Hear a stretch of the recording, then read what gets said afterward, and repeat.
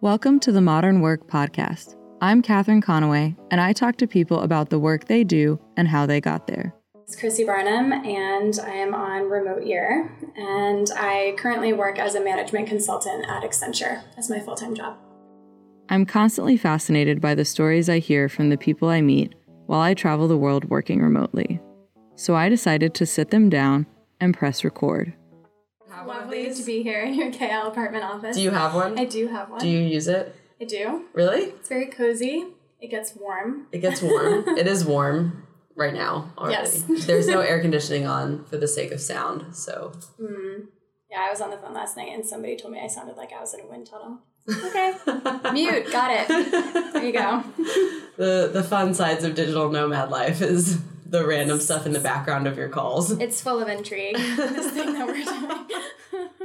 In this episode, I speak with Chrissy Barnum, a management consultant at Accenture and the founder of Impact Beacon. And where, just briefly, did you come from in life? Great question. I grew up in Connecticut, spent a little over 20 years there, went to university in North Carolina, which feels a lot like home, more so than Connecticut sometimes. And I moved to Washington, D.C. for my job at Accenture. I was there for 3 years and then started Remote Year. So geographically, that is the backstory. Connecticut, North Carolina, and D.C. Even now that I haven't lived anywhere for 2.5 years, I still say I'm from Texas and New York because like those places define you. And it's a weird part of our identity, especially when you don't live anywhere. You still kind of need to be tied to something, even if it's a really vague idea of a place. Yeah, I totally agree. In terms of where I'm tied to, it's probably Washington, D.C., but I'm a product of my upbringing in Connecticut and the time I spent in North Carolina. So yeah. I suppose depending on who's asking the question, I give different answers. Yeah. Right now, you could argue that home is wherever my laptop is. So right now, Malaysia. Right. And my passport. Yeah. Yeah. So we're at home right now. How did you find out about Remote Year and why did you say that's the thing for me? I found out about Remote Year while in the car with a friend from college who was interviewing to go on the first Remote Year program. And she was in the car preparing for her interview and I was like, what is this? I want to do this. So she got into the program, she left in 2015, and a few months later, Remote Year opened up the next round of applications and I was all over that.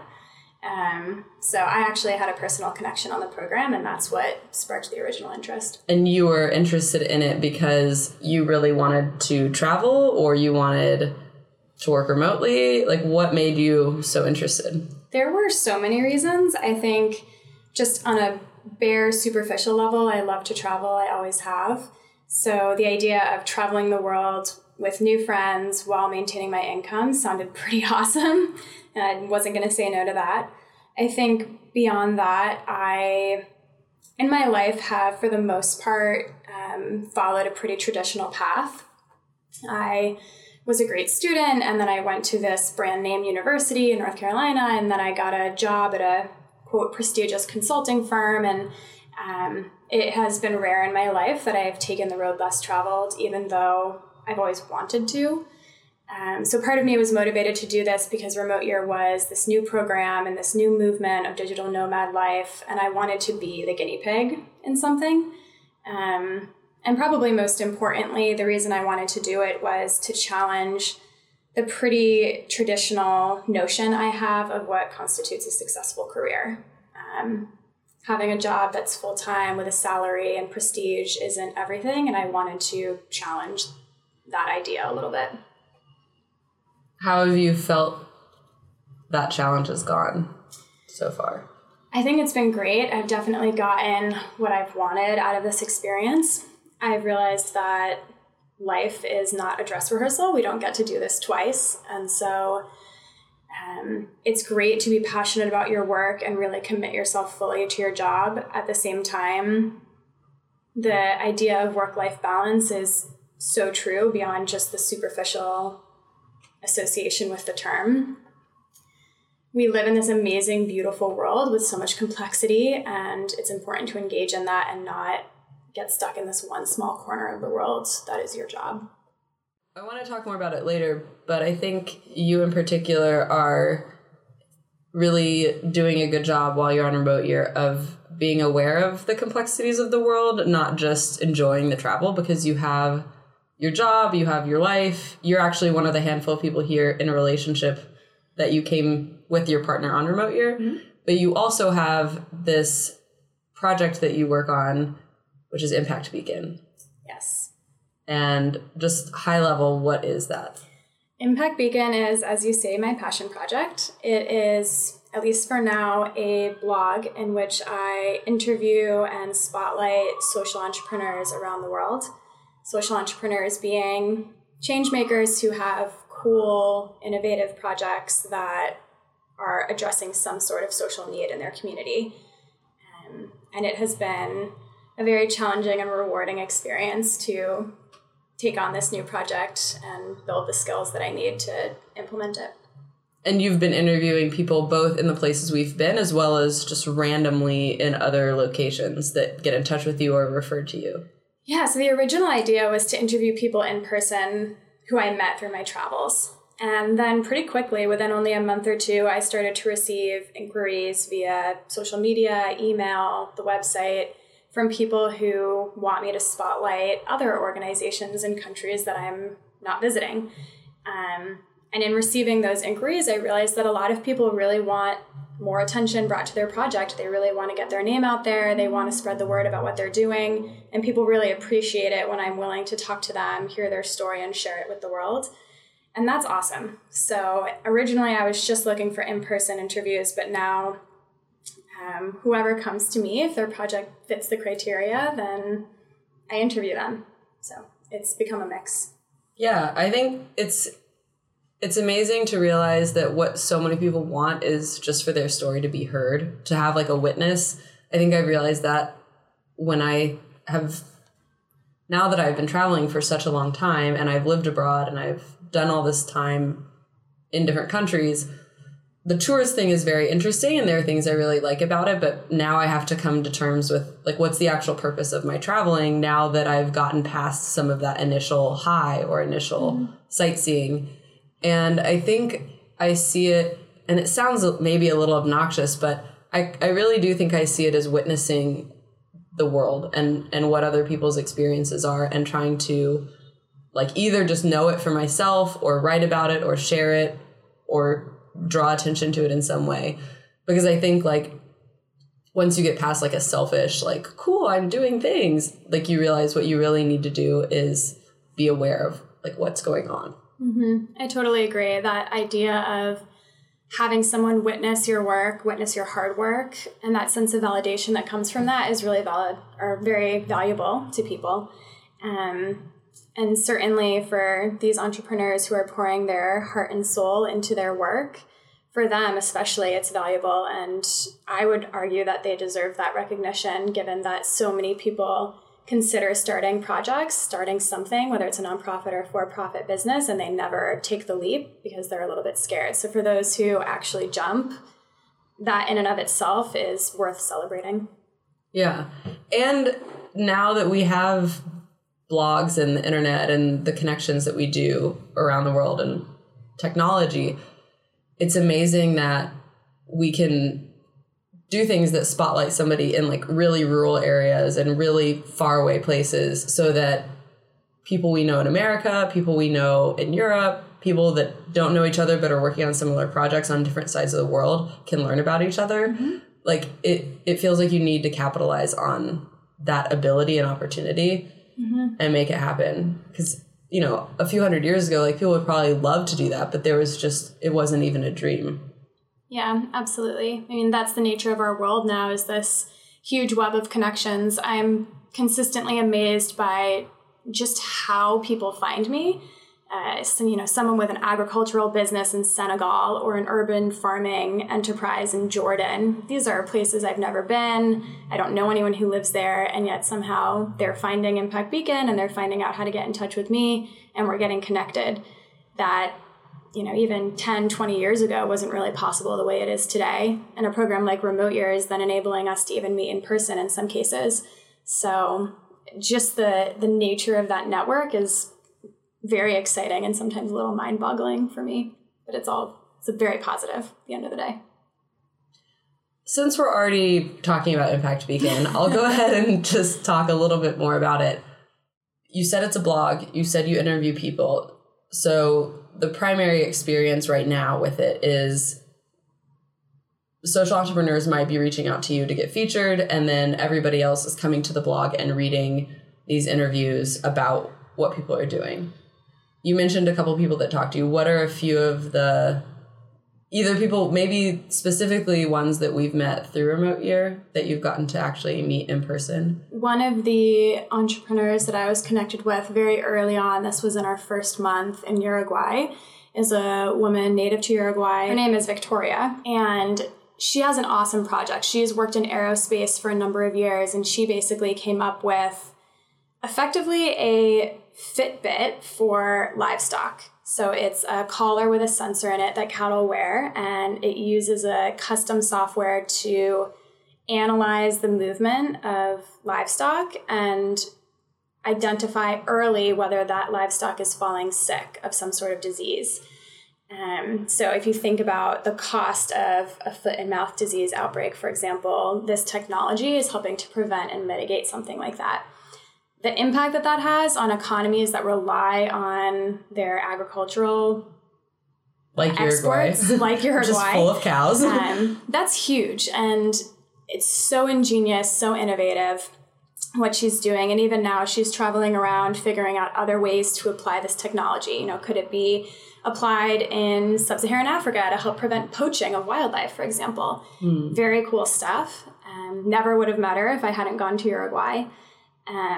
So that's a really great example, and part of the reason why sharing her story is so exciting is because there are other countries, even the United States where I'm from, that would benefit from a technology like that. Basically any country raising livestock. These entrepreneurs are solving problems that are really, really local in terms of what that place needs, and we don't often think, because of our perspective maybe on the world, how much innovation can come from a country like Uruguay or sub-Saharan Africa or India, but where there's need, people get really creative and they put things together. And in some ways, because there isn't the same expectation, like you were talking about earlier, of this life trajectory, people just focus on the problems that are around them and use the tools and knowledge they have. So they create these things that are really amazing and end up being potentially life-changing, not just for them, but for a lot of people. Yeah, absolutely. I'm a firm believer in the fact that true innovation is often sparked in areas that are resource constrained, because you have to think out of the box in order to solve a problem. And I've seen that whether it's mobile technology applied in South Africa or solar energy used in Indonesia, you know, whatever it is, everyone I've talked to, they're thinking creatively about how to solve something in an area where there's limited resources, limited funding, etc. And in effectively all cases, whatever the social entrepreneur is doing could be applied in another country, continent. Why was that something that you were aware of? It's tied to the actual job that you have in some way? In some ways it is, yeah. So in my day job, as I might have mentioned before, I'm a management consultant at Accenture. And I can talk more about what that means in a second, but as a consultant, I work primarily with clients that are large nonprofit organizations. So all organizations that are working in the social impact space or the social sector, they're all trying to make a difference in the world. And one of the trends that Accenture is certainly seeing is that cross-sector partnerships are becoming very common. The private sector, the public sector, et cetera, they're all collaborating together to solve problems. And so within that whole trend, the idea of a social enterprise or a startup for-profit company that's doing something good for the world, that's become very common. And it's popular because it's far more financially sustainable than traditional aid as we knew it, 20 years ago. The idea for Impact Beacon, was that something you were thinking of, or once you were coming on Remote Year, you're like, oh, this is a project I could do as part of traveling? So Impact Beacon for me started as a way for me to chronicle my travels, tell people at home what I'm doing through this particular lens of social enterprise. So it started as a way of communicating my travels, but quickly evolved into something that is far more professional in nature because I'm enjoying it so much and I can see how others are benefiting from me doing it. You said you're a management consultant at Accenture, and I know a lot of consultants, and I still am pretty sure I don't actually know really what they do. Great. Good question. What is your job? Well, so consultants in general are basically either individual or companies that have an expertise in something. And so they work with clients to solve some sort of problem that the client is facing. And for background, a lot of people don't necessarily understand why a client would hire a consultant as opposed to a new staff member. So just to address that right off the bat, typically speaking, let's take a nonprofit client, for example. Let's say they have a huge problem they need to address. It makes more sense for them to hire a consultant that has tons of experience and tons of kind of knowledge around that issue. Hire them temporarily, solve the issue, and then move on. Makes more sense to do that than to hire new staff members who you won't need indefinitely and who may or may not be able to solve the problem for you. Is that process also helped by the fact that these big consulting companies like Accenture exist in a very well-known way, and so the process of them hiring a consultant or hiring Accenture is easier and faster than the hiring process of getting an employee, or is it not? Well, in terms of recruitment costs, I would imagine it's less expensive because for the most part, clients are aware of who the companies are that with the capabilities they need. The procurement process is time-consuming and expensive in its own way, but part of the value proposition of a consultant is that because of their experience and the resources that they bring, they're able to do the work faster and more efficiently because they have so many tools to bear on the project. Okay, so a consultant is somebody who's an expert. They come in and they help solve problems. You're a management consultant, which means you focus on helping out with the management problems, such as... Good question again. Management consulting, another way of saying that might be kind of organizational or business consulting. So we're not as focused on, for example, technology or digital technology, but on kind of true management and business areas for an organization.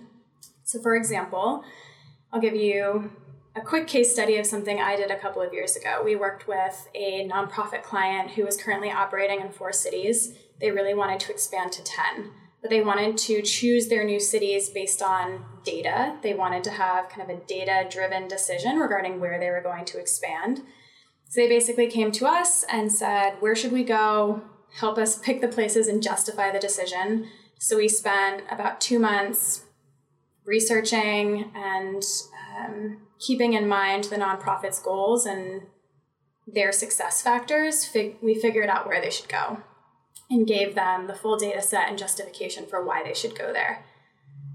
That type of project is kind of classic geographic growth strategy. Accenture's done, hundreds, if not thousands of projects just like that, which is why it's in the nonprofit's interests to hire us to help with that because we've done it so many times, we know exactly what we're doing.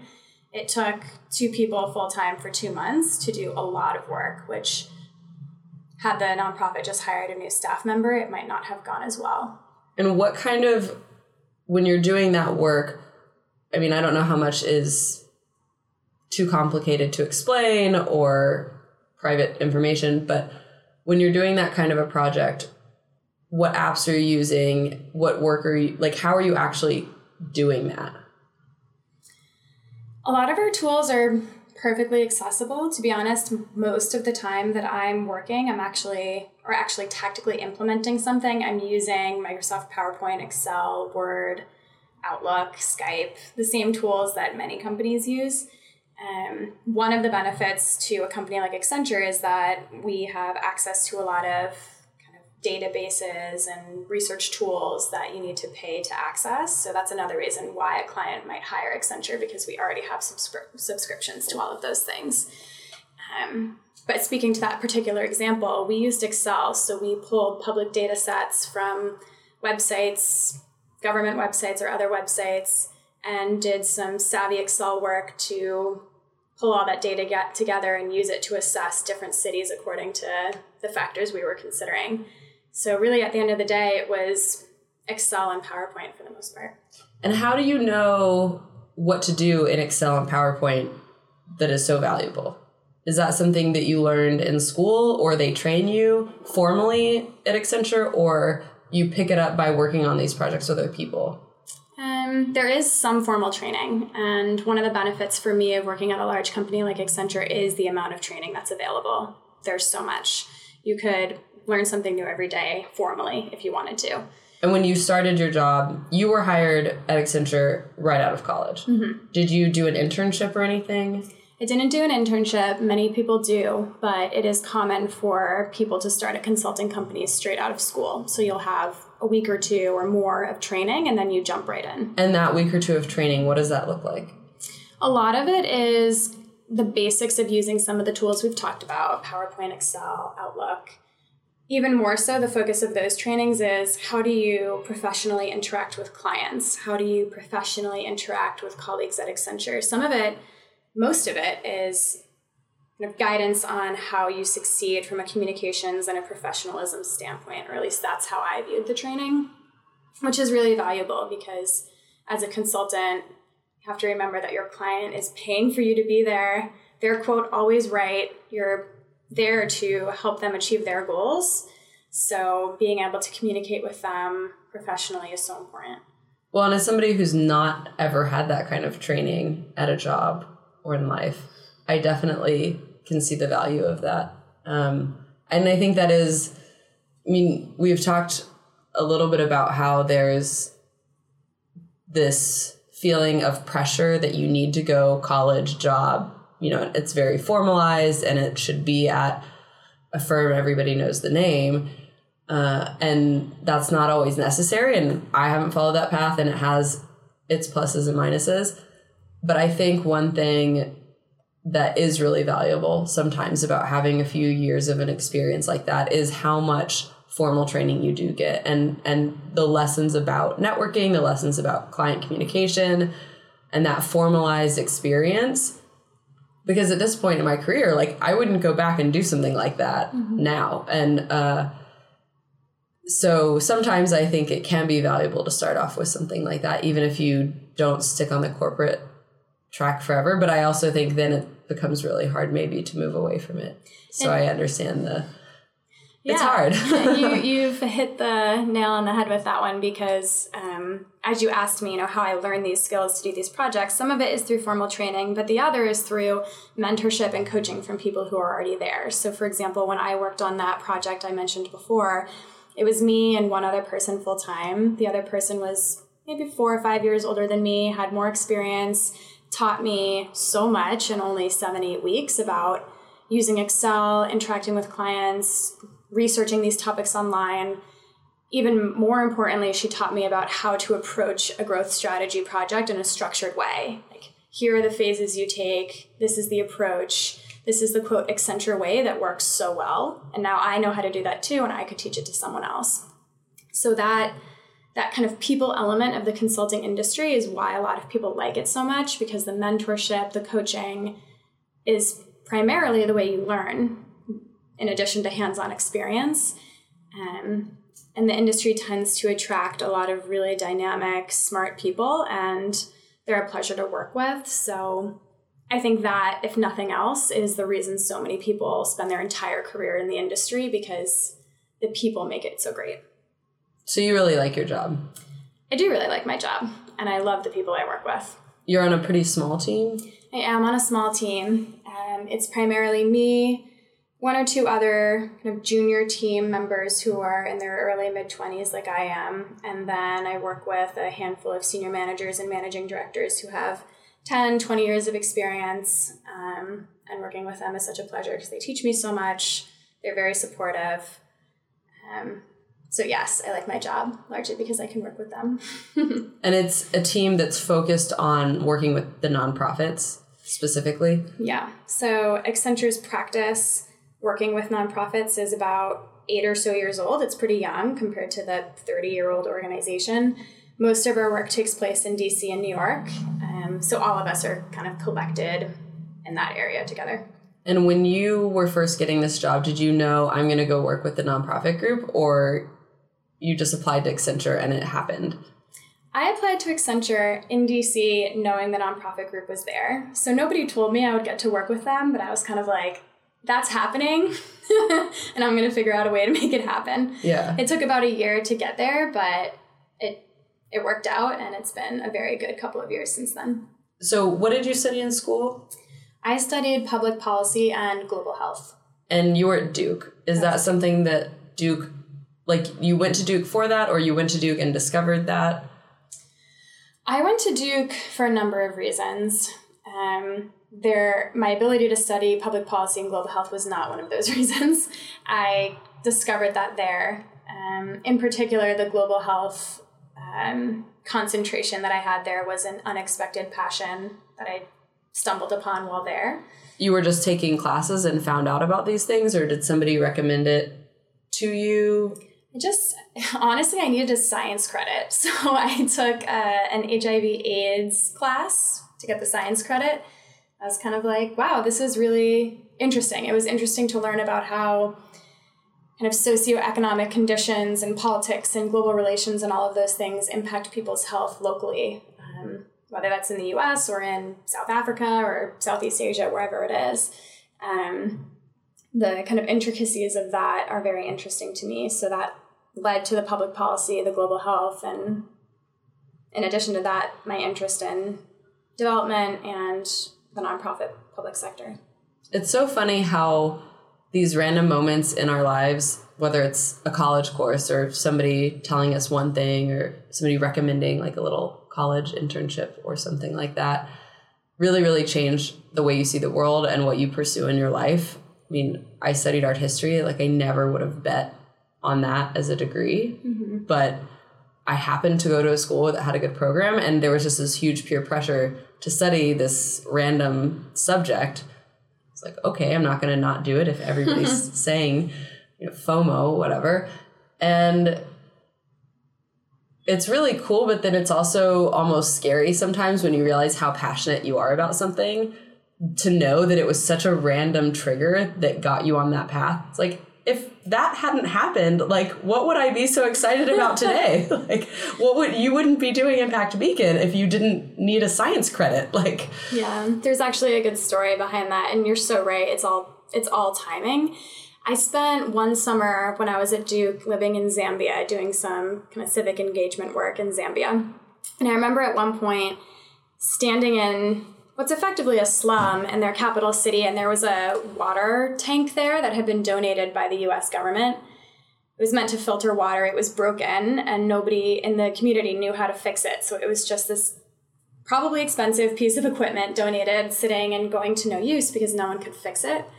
And I remember at the time thinking, that's crazy. Is this approach of just donating things really working? Is this really the best way? And at the time, consulting was not on my radar at all. But that moment and a few things that followed really sparked this question in me of, should I be looking at consulting so that I can learn how to approach a problem in a really structured way? There has to be a better way for those who care about social issues to approach them and fix them in a way that's smart and structured and logical. And maybe about a year later, I was prepping interviews for Accenture, so it's such strange timing, but it all fell into place perfectly. That's such a crazy story. I love this idea sometimes of, like, if my life was a movie, because we're all very, I'm very egocentric, I guess.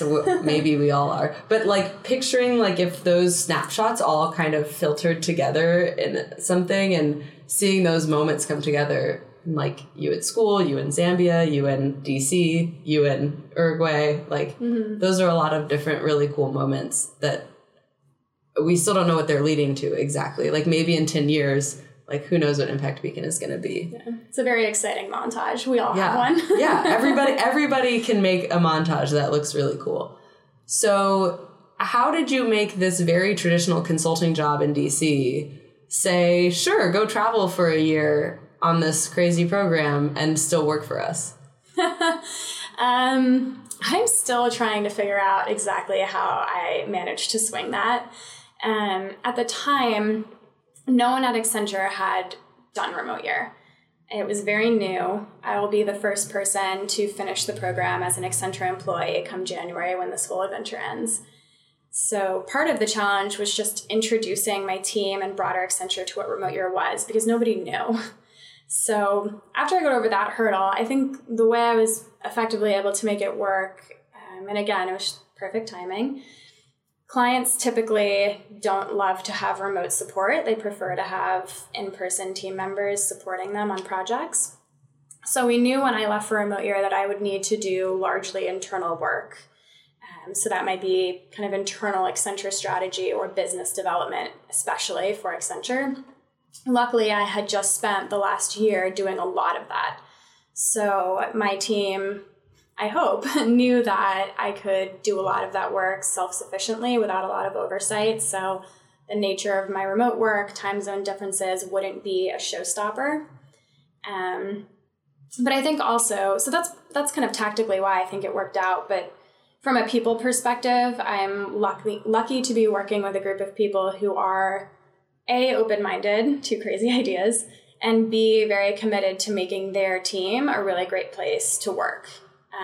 So if I had this goal of doing remote year, they were going to be willing to at least try it to see if it worked. And now we're 9 months in, and I think it's been working. So it's effectively worked out. But yeah, there was definitely a moment there where I wasn't sure it was going to. So very happy. It's really interesting to hear. I think the more and more I learn, either from personal experience or from talking to people, how many things we think are capital T, truth, non-negotiable, this is how this is. That's not really true. Like, yes, some things need to be respected and some rules exist, but it's usually worth asking or pitching an idea that you really want to make happen, whether that's in work or some other part of life, because people are more willing to negotiate things than we think they are. And like situations can be manipulated more. Yeah. I think one of the things I've realized, partially through my experience, but also through chatting with other people, is that when you're passionate about your job and you're working hard and doing good work, people will go more out of their way than you'd expect to keep you around. They would rather be a little flexible than risk losing you, for example. So that's definitely something I've come to realize just by chatting with other remote year participants, that retention is a bigger deal than I originally understood. So that's definitely true. Yeah, when I was quitting my job in New York, not for remote year, just I was leaving and I wanted to take some time off from the crazy life of the city. And I told my company that I was quitting, and I had never quit a job. I'd only had, like finite time frames end.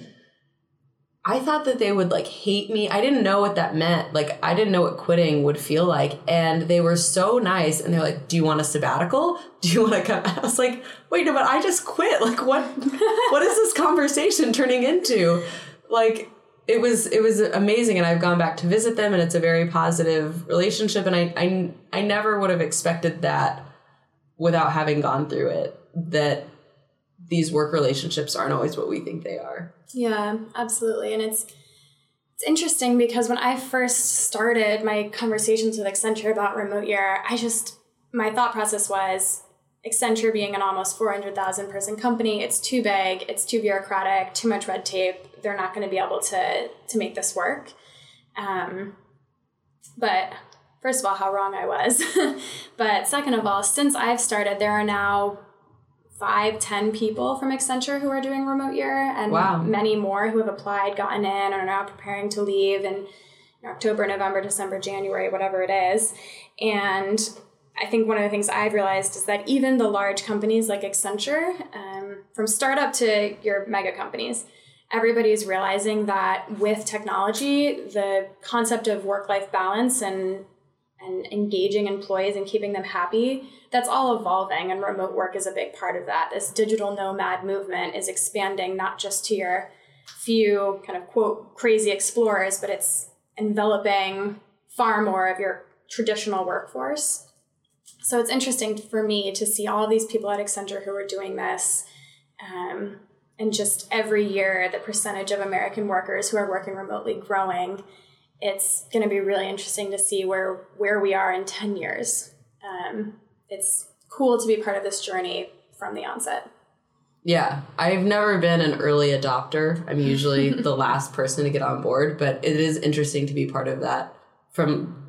We're the second group of remote years, so we have sometimes a very rough experience, but an amazing experience, and getting to do it at the initial stages is really interesting. And then, if we're able to come back and do some of their other alumni things or whatever else later and see what that's like in a year from now when they're at a totally different place, will be really interesting. Absolutely. It will be cool, certainly, to see what happens. And just to kind of orient our listeners in time, just a couple of days ago, Remote Year announced that they've received $12 million in venture capital support for their project. And first of all, that's crazy and exciting. But it certainly means that's an indicator, if nothing else, to me, of the momentum that this is gaining. And it will be really interesting in 5-10 years to basically say, yeah, I did the Remote Year program. Oh, no, not recently. Like back when it was in beta stage. Oh, yeah. We are Batuta, but we are really beta. Like that is, that is. And I saw a Facebook post by Remote Year about them launching Remote Year Business, which I guess is in conjunction with that investment, a way that they're working probably with employers like Accenture and other companies to, I guess, bring more of their team on Remote Year. I really don't know. I can't speak with any information about that, but they're up to things. They are. They're up to things. They're up to something. So you had the ability to get your job remote. We understand a little bit more about what management consulting is. I know it probably changes a lot given what your project is, but really a high level, a day in the life of you working at Accenture in DC, you get up, run by Starbucks, go to work for 12 hours. What did that look like? You're on emails all day, you're in meetings. Yeah. So let's take, for example, the project example that I gave before. I am working with a nonprofit to help them grow to 10 cities in the US. So maybe I wake up, you're right, Starbucks is a must. Come into the office. I shouldn't really give Starbucks all that props. Let me say this. Coffee is a must. Come into the office. And let's say we're just starting the project. So what we'll do is have a kickoff, which will be a presentation with our clients about, okay, here's what the next 8 weeks look like. Here's what we're going to do. And then we'll start having meetings with our clients. So their CEO, their board chair, their chief growth officer, all these different roles. We'll talk to them to say, tell us about your organization, tell us about your goals, tell us what makes you successful in a city. We have dozens of conversations like that. We note all of the key information, and then we'll create a PowerPoint presentation that summarizes all of it into a really simple framework that we show back to the organization and say, okay, this one slide summarizes what makes you successful in a city. So that's, phase one of the project. Which takes how many weeks? Couple weeks for 2 people. For 2 people. So this is pretty full-time, a lot of conversations, and then a lot of you reflecting on your notes and trying to draw these summaries.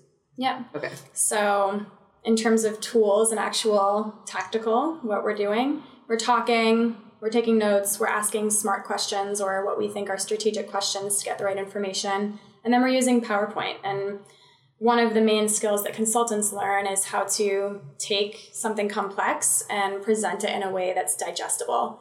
So here's a lot of information, here are some tricky concepts, and we're going to present it to you in a way that makes it easy to digest and easy to think about.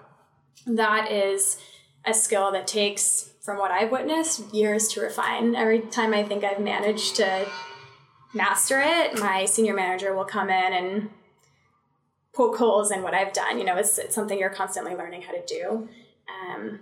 So that's kind of day in a life, lots of phone calls, emails, PowerPoint. And after phase 1, that's when you do the analysis of figuring out which cities qualify for those So that's when you move into, for example, a lot of online research, the Excel work that I mentioned, et cetera, things like that. So there are days where you're engaging a lot with clients. You're talking to them, learning from them, facilitating workshops. We call them like stakeholder meetings. So there's some of that. And then there's also a lot of tactical work on the back end where we're making visuals or doing research. And is this idea that you work like 60 hours a week or stuff like that true and consistent, or what was your workload like? It really depends. On this particular project, we were quite busy, but to be honest, we were so excited about this particular nonprofit and their mission that we were going above and beyond as much as we could. So some of the kind of workaholic reputation that's associated with consulting, I think, is to a certain extent self-imposed because people get so excited to support their client that they go above and beyond. It really depends on the client and the project. Generally speaking, I think that consulting is improving in leaps and bounds in terms of helping its people to maintain their own wellness. Taking Accenture, for an example, we have, even in the last few years since I've joined, started so many programs to support employee wellness, to promote work-life balance, to make everyone feel included and, part of the Accenture family, et cetera. So that general movement in the broader workforce, I see that day to day at Accenture as well.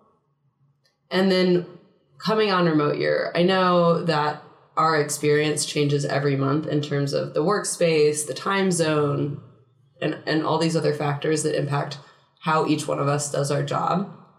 But how have you been working with them on Remote Year? It's very similar to what we used to do. We have weekly check-ins on the phone, which back in DC they would have been in person, but with video chat, it can feel that way if I wanted to. So weekly check-ins. The biggest change is probably that I have a lot more email, which I'm trying to control. Sometimes it spirals.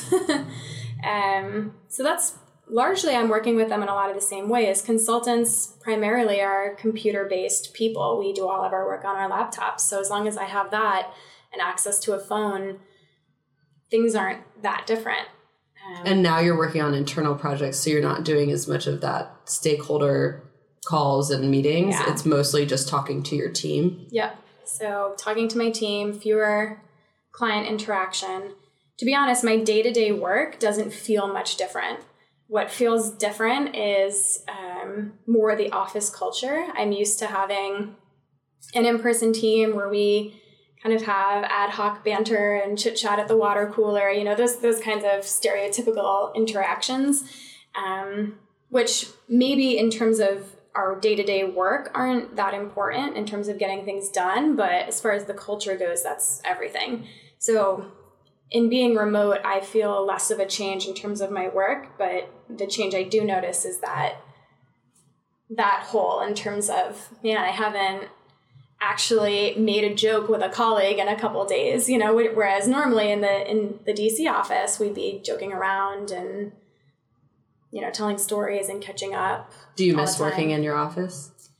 I miss working in the office. And it's funny, I didn't think I'd say that. There's this idea of, people hating their cubicle and wanting to unchain from the cubicle. But having an office where you can go and maintain a sense of community, that's important. And there are lots of digital nomads who have been on the road for years who are now starting to settle down because they want community again. So I think having the flexibility to leave your desk is awesome. And I cannot emphasize enough how much I've appreciated that. But at the same time, were I to be a digital nomad permanently, I would absolutely take advantage of the co-working spaces that have popped up or programs like Remote Year, because community is so important to ward off loneliness for sure.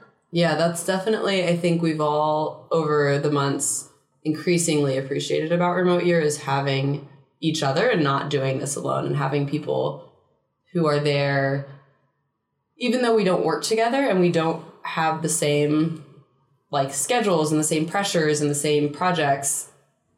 There's somebody going through that. There's other people in the office usually when you're in there, even if that's local hours or crazy Asia Pacific working 15-hour time difference. Yeah, a couple of years ago, I worked on a project. I had a really great senior manager I was working for, and I remember at one point he said to me, of course we have to get things done, but Chrissy, work should be fun. Like, you're an adult, you're going to be a working adult probably for decades. Work should be fun. You know, you don't want to waste your life away in this job that isn't fun. It should be fun. You're breaking all of these myths that I thought were true about consulting.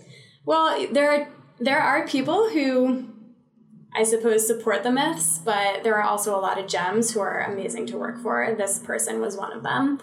And I've always remembered that he said that because it's so true. It should be fun. And so for people who are in an office and they do hate their cubicle and they do hate the office, part of the solution there might be to find a job where it truly brings you joy to be around the people that you're with. I've realized in the few years I've been at Accenture that you can have the dream job. Everything about it is perfect, but it can be made or broken by the people you're surrounded with. And also you could have a job you maybe don't love. It's not your passion. It's not the perfect job, because that's a hard thing to know and figure out, especially in the first decade of your career. But if you're with good people and a good team, that work can still be really fulfilling. You can still have a good time going into the office if that environment is good and the support is there. Yeah. Now that we're in Asia, we have a 12-hour time difference from the East Coast. Are you working local hours here, 9 to 5, or are you working DC hours? It's a mix. I'm working local hours to the extent that I can. And that's good because I am not an early morning person and I'm really not a night owl. So trying to keep local hours to the extent that I can. I'm managing the time change by staying online from 7 to 10 local time so that I catch the morning of DC, which is working. Do most people start working at like 8 a.m. in DC? Most people are starting to fire off emails by 8:30 at the latest. Very committed folks there in DC, if that's coming as a surprise to anyone. So a couple of times already I found myself on midnight or 2:30 a.m. calls. And it's funny because the first time I had my 2:30 a.m., went to bed at 3:30, tried to get up the next day by 9 o'clock. I kind of had this attitude about it like, well, I've worked late in the past and been up early the next day before and it's been fine. So, no problem, I can do this. The next day, I felt really bad, like headache all day, really tired. And I was thinking about why that is. And part of me is starting to suspect that just the wear and tear of travel, like the kind of constantly changing and unusual nature of your diet and the time change and jet lag and all of this, it adds up where your body just doesn't quite recover as fast as it would if you were in a place like DC, which feels perfectly like home and you have routine and everything you need. It's different. I think I've noticed that also traveling and working and long-term, that we don't really value or acknowledge the need of macro recovery. Like, yeah, micro, like I was sick yesterday, so I sleep in today, or I did this hard workout, or I had a late night, so I'm tired 24 hours later. But the idea that traveling for 9 months is exhausting me in a very real and consistent way is hard to acknowledge and hard to address because, we think, oh, we're young or we're healthy or I'm okay now. I have a bed. I'm set up. But the fact is we actually probably are still tired from the past 9 months. Yeah, it's funny. I at one point made an offhand comment about needing a vacation, and one of my friends or colleagues at home said something like, Chrissy, you're on vacation for a year. How can you say that? And it's like, man, if this is a relaxing vacation, then I'm never taking vacation again. No, that is such a myth. I mean, I'm not saying remote year is not amazing and we don't get to do really cool things constantly, because that's a huge benefit. That's why we're here. We can go to Machu Picchu, we can go to Bali, we can go to Paris. Like, you get to do side trips on your weekends in incredible places for much less money and time than it would cost otherwise. But you don't stop working. Like, we tend to not take vacation days. You can't take vacation days the entire year. So you still work 5 days a week or whatever that is. And Whereas at home in DC, in your apartment, you could just lay around and watch TV sometimes or have a weekend in. There's a pressure when you're doing this lifestyle to make the most because you only have 4 weeks in this place and you got to see everything in the city. You got to take the side trip. You got to see the sights. Mm-hmm. It is exhausting. Yeah. When you're trying to be a full-time employee and a full-time tourist, at a certain point, you have to just accept, okay, then I guess what I'm going to give up is lazy Sundays and a few hours of sleep a night, possibly. Which adds up eventually. Yeah. And I think... Of course, I agree that remote year is such an amazing experience. It's worth it. Absolutely worth it. But every once in a while, I have these realizations. I learn something more about myself. Like, okay, 2:30 a.m. calls might have worked really well when I was 22 or 19 or whatever. But as I'm getting older and I, have all of this travel going on and all of these competing things, maybe middle of the night calls aren't going to work very well. And I need to come up with a different strategy for handling, communications back with the East Coast. So every week or two, I have these learning moments when I'm kind of like, all right, this is part of learning to be a digital nomad. How do you handle a 12-hour time difference? Like, now we're in Asia and I'm figuring that out slowly but surely. Yeah. Have you had any exciting successes or anything with work or Impact Beacon, I guess, on remote year? Yeah, I think there have been both. Within the Accenture world, as I said before, most of our, quote, non-profiteers are based in the US and in particular Washington, D.C. and New York or Boston. But all over the world, there are Accenture employees who are really passionate about the public sector, really passionate about social impact and working with nonprofits. So one of the things I've spent a lot of time on this year is building our global network of those people who really care and creating more of a community so that we can work together and collaborate and become more of a nonprofit family around the world within Accenture. And that's been very fun. And I really believe that what we've done so far is working. We're connecting people. They're engaged. It's a slow process. It's difficult to say, all right, we've got these people in Australia and how do we make them feel like they're part of the family, So it's a journey. But that's been a success and an exciting thing.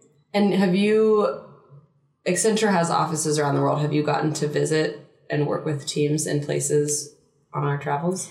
I've definitely visited with different teams. I've connected with teams in London, connected with teams in Scotland, connected with a team in Peru. The team in Peru is probably the most exciting. I met a bunch of people who are management consultants just like me. We went out for a traditional Peruvian lunch and they had the same kind of familiar banter and just kind of camaraderie as a team that I have with my team back in DC. So it was very cool to see these two very different worlds, Accenture in Peru and Accenture in DC with such similarity. That was very cool to see. So that's some exciting stuff you've done with work. In terms of Impact Beacon, other than starting it and having it grow in general, what's been exciting about that over the past 9 months? Yeah, I think there have been a lot of really exciting milestones with Impact Beacon. I would say definitely one was the first time someone reached out to me to say, hey, I saw your blog online and I know this social entrepreneur in Senegal who it would be really cool for you to talk to. It's like, what? That was so exciting that this person just found me and reached out and put me in touch with someone who I ordinarily wouldn't have met. When that first happened, it felt so surreal and crazy. And now it's become par for the course. That happens at least a couple times a week, which is very cool. I think the other kind of exciting moment was just seeing my worlds collide. I met a social entrepreneur in Argentina who's doing something very cool with an innovative technology that he's working on. And what he's trying to build would be really applicable to a lot of Accenture clients, not only my own specific clients, but even beyond that. So it was cool. I got in touch with some of our people who work in Accenture's technology labs in France, and they met this guy from Argentina through me, and we had a conversation. And that just felt like, I don't know, the degrees of separation between people falling away, that I can leave DC, go to Argentina, meet a guy, introduce him to someone in France, and we're just all having conversations about global issues and how to solve them. It's really exciting to feel like my network and my awareness of innovation around the world is really growing. And it's only been 9 months. So that, if nothing else, is what keeps me moving forward. That's really exciting. That's really cool. Yeah. That's a really cool story. Impact Beacon, people, you have the website, which is impactbeacon.com. Mm-hmm. You have Twitter and Instagram. If people are interested about these things, the best thing is for them to just go on the blog and read about it, and then they can follow up with projects and people as they see an interest or if they have ideas or whatever else. Yeah, absolutely. So people should read the posts. Step one. Yeah, step one, go to impactbeacon.com. But for anyone who knows of really cool, interesting projects, there's a nominate page on the website where they can tell me more about those projects. We have, as you say, Twitter, LinkedIn, Facebook, all the different social media outlets.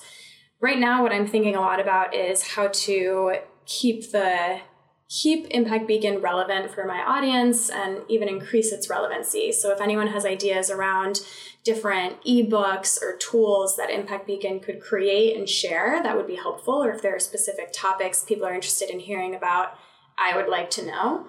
So that's another area in which people can get involved and help me in growing this. And that would just be a matter of emailing you, hi, I have this idea, or I think this could be a great tool, or... Yeah, and whether it's email or a Facebook message, whatever it is. One of the things that I'm trying to really instill in Impact Beacon is this culture of openness and collaboration. So, for example, when I spotlight someone, I don't then just drop it. I follow them on social media. I keep in touch with them. I try to be a supporter going forward. So that idea of being open to everyone's ideas and creating a space for collaboration, that's kind of the core value of Impact Beacon. So any ideas that people have, I will at least entertain. So there's the whole universe of ideas. I'm open to them. And the idea also is to help facilitate more of that networking and connections between people. Yeah. And so that's like a future growth thing that you're looking at as ways you can connect these entrepreneurs to each other or to people who have expertise or I guess potentially even investment maybe. Mm-hmm. Yeah, that's the type of thing that I do informally, but we haven't kind of established a structured way that we're going to be connecting people. But that's definitely on the radar for the future. Very cool. Yeah. I'm sorry to ask this question. Do you know what you want to do after remote year? I do. And it's been such a journey. And, my colleagues back in Accenture will have to forgive me for saying this, but it's been such a roller coaster of navigating my feelings regarding the end of remote year. When I first started remote year, I was like, I don't want to go back to DC. How can I go back after this experience? It's so much ups and downs. One day I'm like so excited to go back, and the next day I want to be a digital nomad forever. And it's this mixed bag of emotions. But I have finally landed on something, and it's stayed consistent. I would like to go back to DC. I came to Accenture to learn how to be a strategist, and I'm still not done with that journey.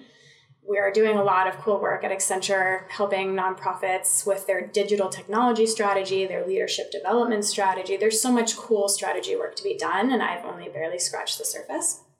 So I'm going to go back, hopefully continue to increase my experience there. And for a while, I wasn't sure what I would do about Impact Beacon. I'm pretty sure I'm going to keep going with it. It's just too fun and too valuable to me professionally to let go. So as of February 2017, I will be a DC management consultant once more with a really awesome passion project on the side. So it sounds like all good things will continue in 2017. Yeah, that's exciting. I'm sure they'll be very happy to have you back. I hope so. One can only hope.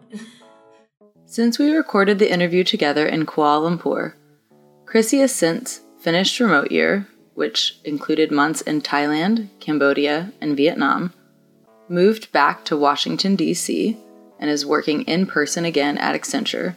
She's still running Impact Beacon and went to Seed Stars Conference in Lausanne, Switzerland in April. For more information or to subscribe to our newsletter, please go to our website at modernworkpodcast.com. This is a passion project that is self-funded with support by listeners and friends via Patreon. Visit modernworkpodcast.com to learn more about how to contribute. Thank you for listening, and please share.